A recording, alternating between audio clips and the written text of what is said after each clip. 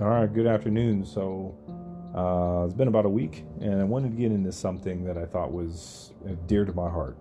I think this is something that every new believer and, long-term believer needs to listen to. Um, I've actually worked on this for a long time and never really put anything together, but I figured I would try to do this within like 15 minutes. My 15 minutes typically goes about 20 minutes, so I think if I tell myself to prepare myself mentally, that I can potentially get done a little sooner. So we'll pray and then we'll get into this and ask for the Lord to give us an understanding of what I'm about to share with you. Let's pray. Dear Heavenly Father, Lord, as we come before you, Father, we just are so in awe of knowing that you are in control of all the things that are happening right now. Getting the people to turn back to you, where so many are turning against the church and turning against the governments and turning against themselves and turning turning against family members. We know that you are still in charge. Father, we can rest in you.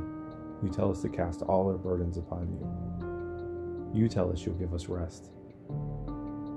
You'll tell us that our burdens, you'll make those light. Father, we are struggling right now.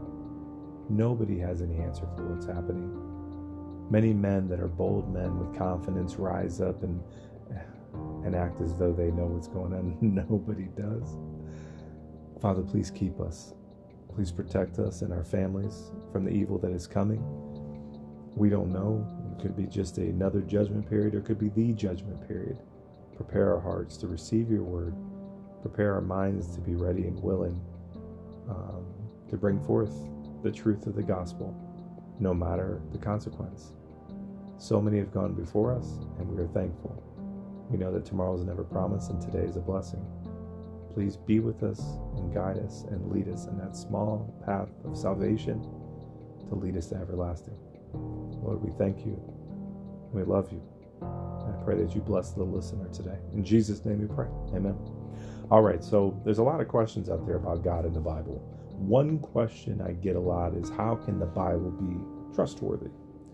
So before you 100% trust the Word of God, you need to know that, there's some work that goes into it. You can't just say, I believe it, it's trustworthy, and that's it. You don't ever read it. You don't ever validate the information. You just kind of, blind faith, right? That blind faith is good in certain situations, but blind faith and trying to learn about the knowledge of the Bible, probably not so good. Amen. So it doesn't take much actually to research and understand how many people actually gave their lives to get this Bible into your hands. So that dusty Bible that's somewhere in your house that you don't know where it's at, that you haven't read, or if you do read the Bible, research it, study it. But before you do anything, pray that the Lord gives you wisdom to understand what He's teaching you. I always ask Him, I'm like, Lord, teach me how you want me to understand it. Not how the world wants me to understand, but how you want me to understand it. And, I couldn't read, I can't read in Hebrew or Greek, so He used men like William Tyndale as a man that gave his life to translate the Bible into English. This man gave his life. Look up the story of William Tyndale, Tyndale, one time, to get the full story of what this brother in Christ did for you and for me, through God and through, the power of the Holy Spirit. This man would not have done this if his eyes weren't open. He just would have been, it's another book. And some individuals, some holy men love the position, love the authority level. This is a good picture of how the Pharisees were when Jesus said, "Leave them be." Like they're going to partake in their day of judgment. Leave them be. That's a scary place to be when God says, "Just leave them be, let them alone." And we don't want that. We want God to have, be directing us and guiding us. But when God hardens the heart of man, there's nothing they can do unless He opens their eyes, or if He softens their heart and replaces their heart of stone with a heart of flesh. One that's moldable, that the Lord can guide us and lead us, like He did with William Tyndale. This was a man like you or I, until the Lord opened his eyes, and then he felt led to translate the Bible into English. The punishment, well, they tied him to a pole in a public setting. How embarrassing, right? In a public setting. And they strangled him several times, and he passed out. And then he came to, several people documented that each time he woke up, he cried out, "Lord, please open the King of England's eyes." So the King of England, allows him to be, murdered, executed, however you want to put it. And when he wakes up, instead of screaming for his life or screaming for mercy, he says, "Please open their eyes, for they cannot see." So many times we see pictures of this. Stephen, before he was stoned to death, and Paul, the apostle, was actually witness at the time he was Saul. Stephen said this same thing, he's like, "Lord, forgive them what they're doing." Jesus on the cross says, "Lord, forgive them for what they are doing." There's just there's something that changes in the believer. Now, Jesus was God. I'll explain that here in a second. But to the believer, which was man, carnal man, there's something that changes in it. The Bible tells us that we become a new creation, that the old has passed away, and the new is, well, I would say in this case here, is the new is professing your faith, but when you walk in faith and not by sight, not afraid to talk about Jesus, not embarrassed to tell your friends and people that know you close and personally that you are a slave to Christ, and all you want is Christ, and everything else is a blessing. Like this world, this life that we have is a blessing. I mean, it doesn't seem like that much now, but I look at it as that the Lord's trying to wake the people up. Some people are saying we're in the final judgment. This is it. But if you're preparing daily, and like we learned in 1 Thessalonians chapter 5, where Jesus will come like a thief in the night, but it says, "But for ye, brethren, are not children of the dark, but children of the light, that this day will not overtake you like a thief." So, as long as you're continuing to stay in the Word and preparing your heart for the return of Jesus, and still living your life, but preparing your heart and preparing your family, then the day of the thief will, you're saved essentially, and that you're looking forward to the return of Jesus versus being afraid, knowing that on that judgment day that instead of him calling you into heaven and saying, "Good and faithful servant," he looks at you, and that's the biggest fear any Christian can have. He looks at you and says, "I never knew you. Go take your part in the lake of fire." That's scary, right? But individuals at some point in time, when you become a believer, you just don't think about those things. I think sometimes they just happen. I don't think William Tyndale was, going out on that day and knowing that he was actually going to be, or prior leading up to that day, that he was going to be executed. He knew that there was always a cost to it, but they eventually finally cut off his air supply, and he passed that and then died. And then they burned him at the stake. So thank you, Brother William Tyndale, for what you did for us, because through Jesus Christ, obviously through the fact the Lord led you, but what a blessing it is to know that we've had Christians before us sacrifice their own life for you and for me to have this English translated Bible. So some will even still say that many have died for a much less cause. This doesn't prove that God or the Bible is trustworthy, and people actually die for a book. They look at it as a book. Here's a question for you: would you die for that book? Like, would you have done what William Tyndale did? Translated that book into English to share it with others, knowing that God put that on your heart, knowing that you can actually be killed for it, because that was the law. The law back then is you couldn't translate it or you could be killed. Would you do it? What's so hypnotizing or mesmerizing about the Bible? I mean, the fact is that it has nothing to do with that. It has nothing to do with magic or mystical power. It's when the Lord opens your eyes, something changes. An unbeliever can read the Bible and know it very well, know it better than many believers. But to them, it's just a book. It's just a book of stories, and they can't understand the spiritual meaning of it. They don't understand the harmonizing. They just look at it as a book. True believers, however, walk by faith and not by sight. So am I saying that you'll simply read the Bible and you'll be transformed at that minute? Some people, yeah, but for most, nope. It's not going to happen that way. What I'm telling you is you need to ask the Lord to save you and your family. Not just save you, but your family as well.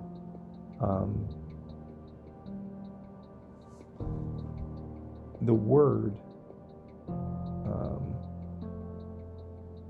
when we read it, read it as though it's like an appointment that you actually have with the creator of heaven and earth. Just a moment between you, and it's hard to put yourself in that mindset, but the individual, the being that created the heaven, the earth, you, your mom, your dad, your brother, your sister, he made everything.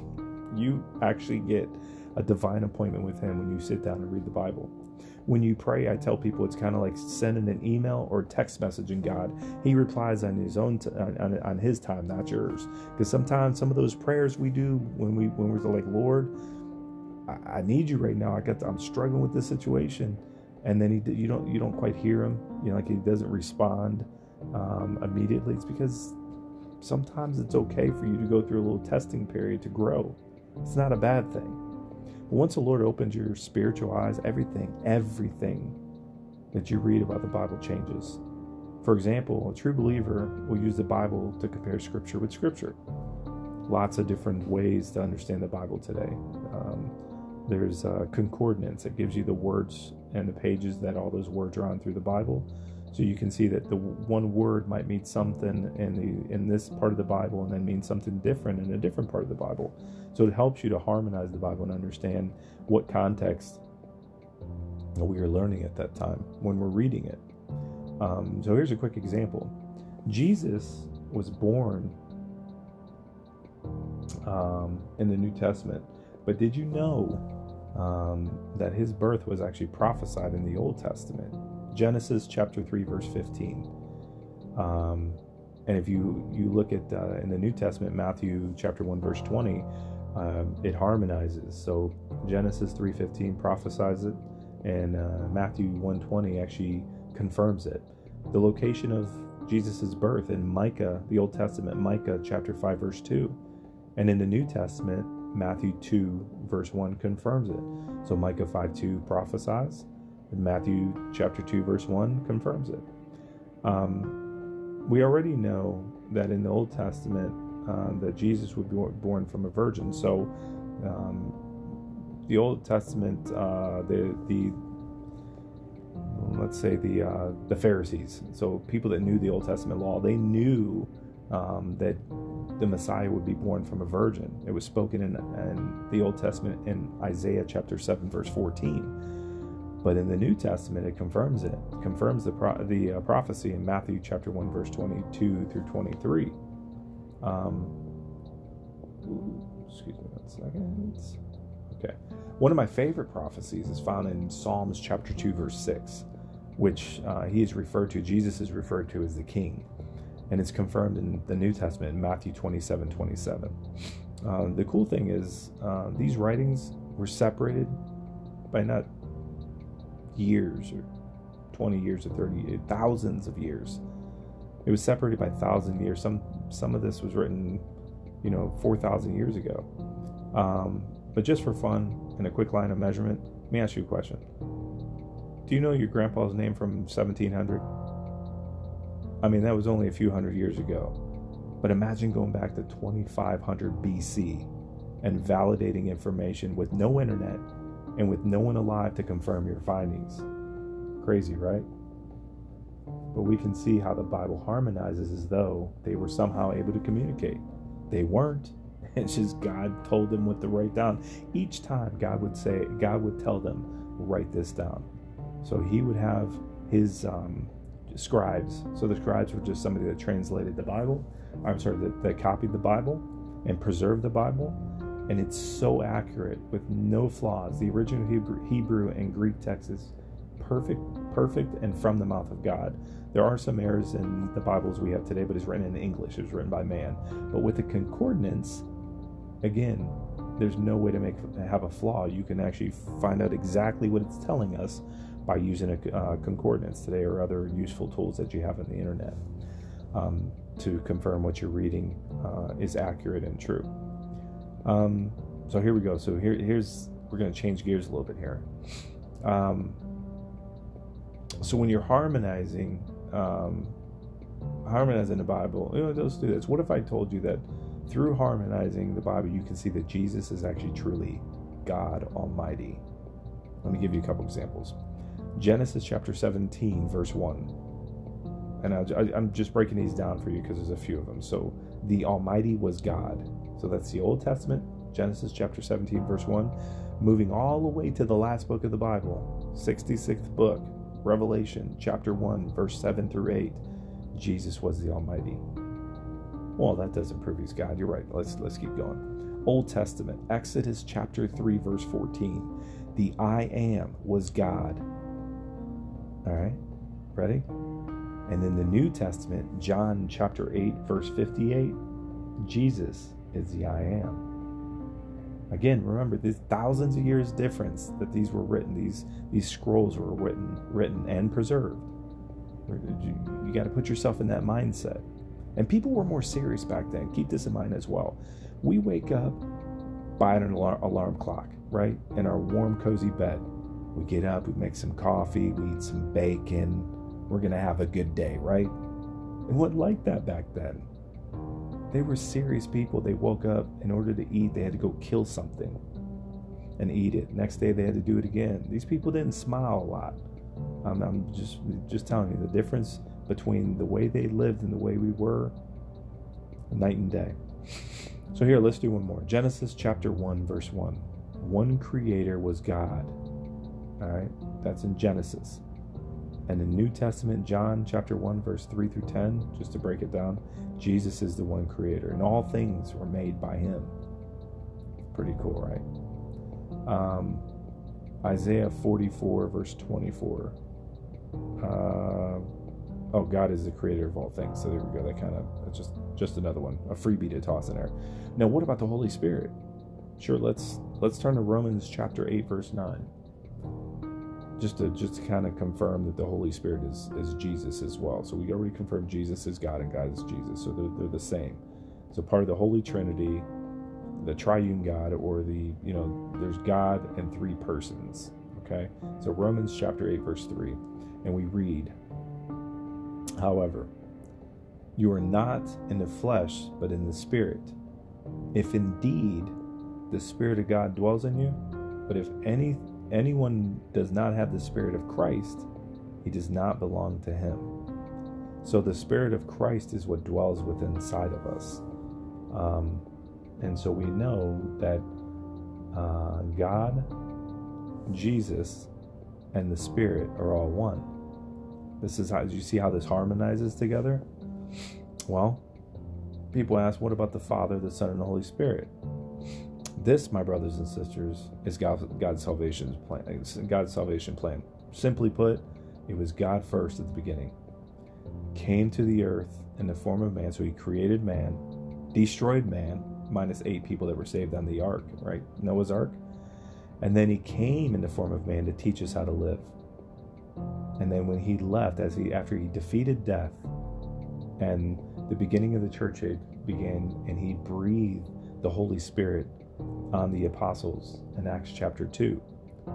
So this was part of God's salvation plan. This is called the Holy Trinity, or God with three persons. So God the Father, God the Son, and God the Holy Spirit. 1 John chapter 5, we read, and again, mark these down, look at them, confirm them, pray on them, and ask for the Lord to give you wisdom. So 1 John chapter 5, verse 7, we read, for there are three that bear record in heaven, the Father, the Word, and the Holy Ghost, and these three are one. One might say, hey, wait a minute there. I didn't hear you say Jesus. You said the Father, the Word, and the Holy Ghost, and these three are one. Oh man, you got me. You got me. All right, so my apologies. Let's turn to John chapter 1, verse 14. And there we read, and the Word was made flesh and dwelt among us. And we beheld his glory, and the glory as of the only begotten of the Father, full of grace and truth. So to complete my point that there is only one God, let's turn to Isaiah chapter 45 through 5. So this is using the Bible to harmonize and show you some of the answers that some of the answers to some of the questions that people have, knowing that the Bible is trustworthy. So let's turn to Isaiah chapter 45, verse 5. And this seals the deal right here. You ready for this? I am the Lord, and there is none else. There is no God beside me. I girded thee, or prepared thee, though thou hast not known me. That's something, right? So I am the Lord, and there is none next to me. So we are learning that the Holy Trinity is part of the salvation plan. And unfortunately, in today's world, there's so many people teaching that the Holy Trinity are three separate individuals: the Father, Son, and Holy Spirit. They are in the part of the salvation plan. But once the salvation plan is over and the heaven and earth is burnt up, and because God has to burn up every ounce of sin, and heaven and earth is burnt up, and then the spiritual church, which is the true believers, are caught up into heaven, then it's just God. We which is Jesus. Jesus is God that walked on this earth, and then he, in Acts chapter 2, he breathed the Holy Spirit, which is Jesus, onto his believers, and the Holy Spirit dwells within us today. Let's give God all the glory. I'm at 21 minutes, by the way. My apologies. Let's give God all the glory for this just small understanding of how to harmonize the Bible, to know that God Almighty, the Hebrew God, came to this earth in the form of man. He walked on this earth in the form of man, which we know is Jesus Christ. The Romans wrote about Jesus. They thought he was a troublemaker. Like a magician. He would do things and they couldn't explain it. There was many Roman soldiers, centurions, that dropped to their knees and cried out for salvation themselves. These were men that killed people and crucified tens of, maybe hundreds, maybe thousands of people. But when they led Jesus to the cross, I can imagine him looking at them beaten to a pulp with the crown of thorns on him, and looking at them, and those centurions knew there was something different about this man. Again, he wasn't like William Tyndale. He wasn't crying out, asking for somebody to help me. Help me! We live in such a me, myself, and I world. It's so sad. And as he glanced at them, he just probably glanced at them with love. And they put the nails into his hands and into his feet. Close your eyes and think about this. And they drove those nails into his hands and into his feet. And they hoisted him up. And when he gave that last breath and he died, the centurion said, "Surely this must be the Son of God." He knew. He knew. And then a massive earthquake happened. The tabernacle split. And this was the beginning of the church age, where now we no longer have to have priests or fathers going in to be a representation for us. God now dwells with you in your home. You don't even have to be in a church. The church is just a training ground. You can actually do this from your own home. If you have a desire to seek after God, cry out to him for salvation. Ask him to guide you. Give him thanks and all praise, knowing that he could take you from whatever hurt, hang-up habits you have, whatever struggles you have. He can completely change that and turn you into a new person. Do you want that? Even if you don't, and he wakes you up like he did with me, as I was in my struggles and everything was falling apart and I had no hope. I had nothing. And Jesus met me where I was. And I'll be ever thankful and live my life for him for the rest of my life. And just pray that one, maybe two, maybe three gets to understand the love that I feel. Doesn't mean you won't have pain, doesn't mean you won't struggle. but you know the Father's in control. And on that last breath, let's just pray that we're sitting there crying out, asking the Lord to open up the eyes of our president, to open up the eyes of our governors, to open up the eyes of our pastors, to open up the eyes of our friends, our families, to open up the eyes of those that we know are struggling. Let's pray. Father God, I just thank you for this moment. I just thank you for this time to understand how harmonizing of the Bible works. Knowing that you can teach us truth. And we can't argue truth. Your word is perfect. You sent your Son to come die for us and to breathe the Spirit of Christ into us so that we would understand the Bible the way that you wrote it, to interpret it the way that it was meant to be thousands of years ago. You say that your word was true then and has not changed today. Man has changed your word. Man has done these wicked things. And we just pray that we can turn back to you and repent as a nation, repent as families, learn to love our neighbors again, learn to love ourselves again. We cannot do that without you, Father. If you turn us over to our iniquities and to our sin, we'll fall. Please grab us and hold us and lead us in that path of righteousness. Father, we love you and we thank you. In Jesus' name we pray. Amen. Walk with the King today and be a blessing.